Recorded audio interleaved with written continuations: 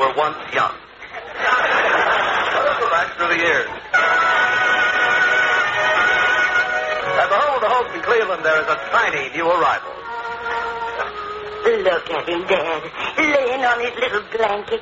Isn't he just what you wanted for Christmas? No.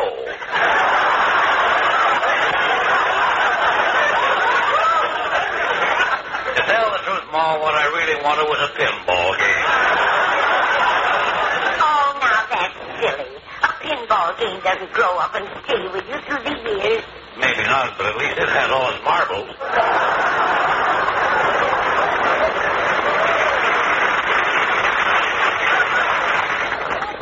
Remember, Pa, before the baby came, you went out and bet $50 it would be a boy, and I bet $50 it would be a girl. Yeah? That's $100 we'll never see again.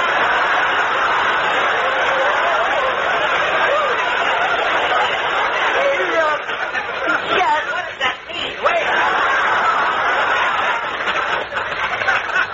Look at his little face smiling up at us. Goo.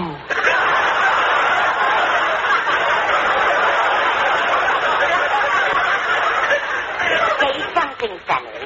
Goo. Again, Sonny. Goo. Isn't it cute? Sonny, tell me, what would you like for Christmas? The new lines I'm laying an egg with is goo.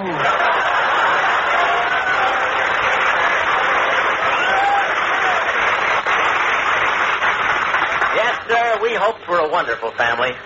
Mama was a fine woman till the desire for riches got the best of her, and she turned used car dealer. She had an idea that would have made a fortune if they hadn't caught her at it. She was soldering pennies on the front of Fords and selling them for Lincolns.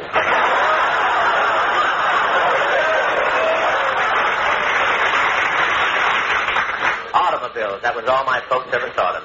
As a baby, I never had any talcum powder. They jacked me up twice a week and Simonized me.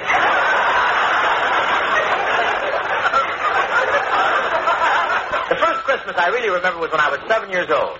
A new family moved in next door, and I went over to make friends with a little boy. Hi there. Hi. What's your name? Harold Ellis Crosby. Well, brush your hair back out of your eyes so I can see it.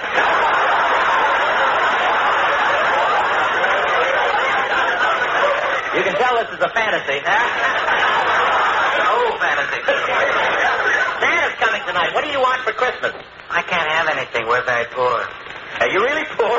Yeah, we don't have anything except what my brother Larry brings in on Saturday night. What's that? My brother Everett. What do you want to be when you grow up? Well, most kids want to be an engineer on a big train and go lickety-split. An engineer on a big train and go lickety-split? Yeah, but that's stupid. I want to be a singer. Listen. That old black magic's got minutes, well. That old black magic that I know so well.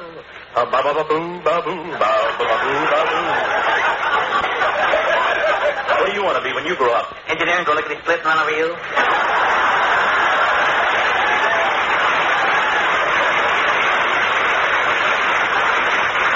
Come on. Oh, poor little fella. I couldn't forget the pitiful figure he made. Standing there, his face pinched with cold, his cheeks blue, and big holes in his money belt. All little Bing wanted for Christmas was a pair of skis.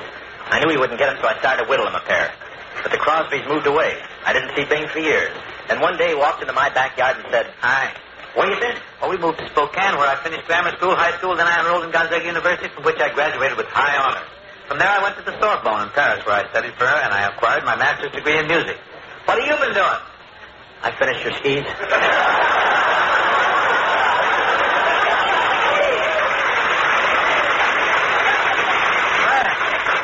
This is double dandy. I don't ski, but they'll keep me from falling down open manholes.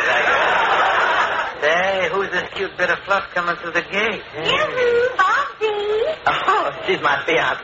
She's so crazy about me, she thinks I'm the only guy in the world. Hello, Bobby. I just thought I'd come over.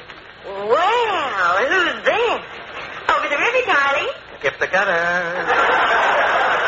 Fluffy up your feathers, will you? I'm a chicken inspector. You really go back. Oh, 23 to do. I'm Kid Pepper. You can't shake me. Crazy kid.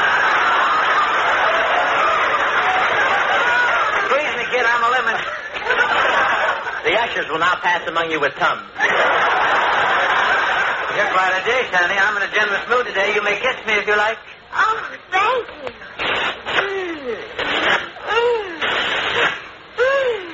Oh, come on, honey. Let's go where we can be alone. I decided I couldn't let him get away with that, so I yelled, "Hey, come back here, you!" Yeah, what do you want? You forgot your skis.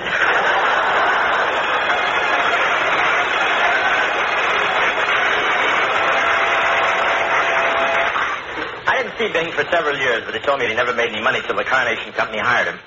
Crosby's voice made the cows contented. When he sang, they turned to each other and say, "Thank goodness, Matilda, that didn't come out of me." Hey, you're speaking of the tonsils I love. I'll take over from here, Robin. To make a name for myself, I went to New York, where I did rather well. I got quite a jolt one day on Broadway when a shabby derelict shuffled up to me and said, "Hey, mister, you got $1 for a cup of coffee?" If I'm a bum in this thing, I may as well be a high-class one.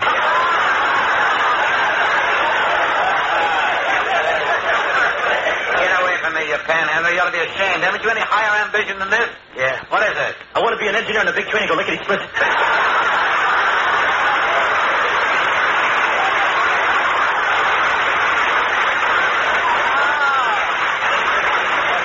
Why, Reuben! Yeah, it's me. I'm in awful shape. Can you help me? I'm sorry, but I've worked hard here in New York for what I've attained. Had you applied yourself as I did, you might have achieved a place for yourself on Broadway as I have. Now, on your way. Go along. I'm busy. Okay. Hey, do I get your morning paper? Hold on, head of the Times Express.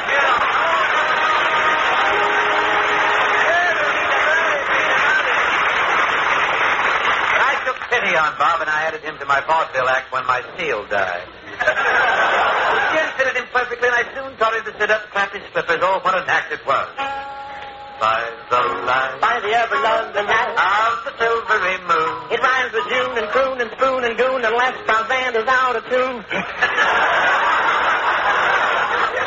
Say, Joe. Yeah, Mo? Did you hear what the fella said when he buried the light bulb under the ice house? Now, what did the fellow say when he buried the light bulb under the ice house? Mazda's in the cold, cold ground.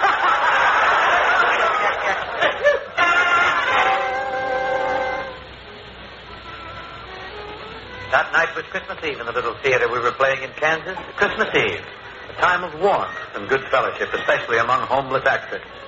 As we sat in our dressing room after the performance, the door opened.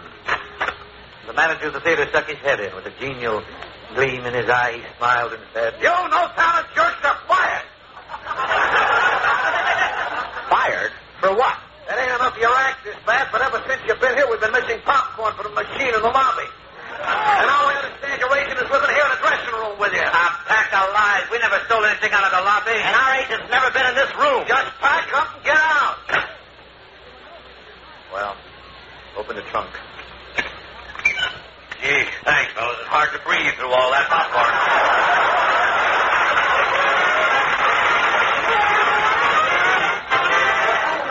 We all know what followed. The two boys made picture after picture for Paramount. And now, to crown their achievements, they are summoned to the office of Y. Frank Freeman, the president of Paramount Studios, who is about to appoint an executive director.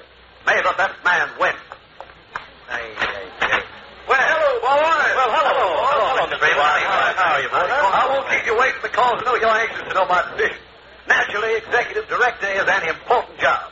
So we chose the man with the most talent. Swell. Where's my desk? And the man who was most charming and handsome. A very clear description of me. Say, Junior, go ahead, beat it. So I want you both to meet the man we selected. Well, don't stand there. Empty the waste paper. Oh, no!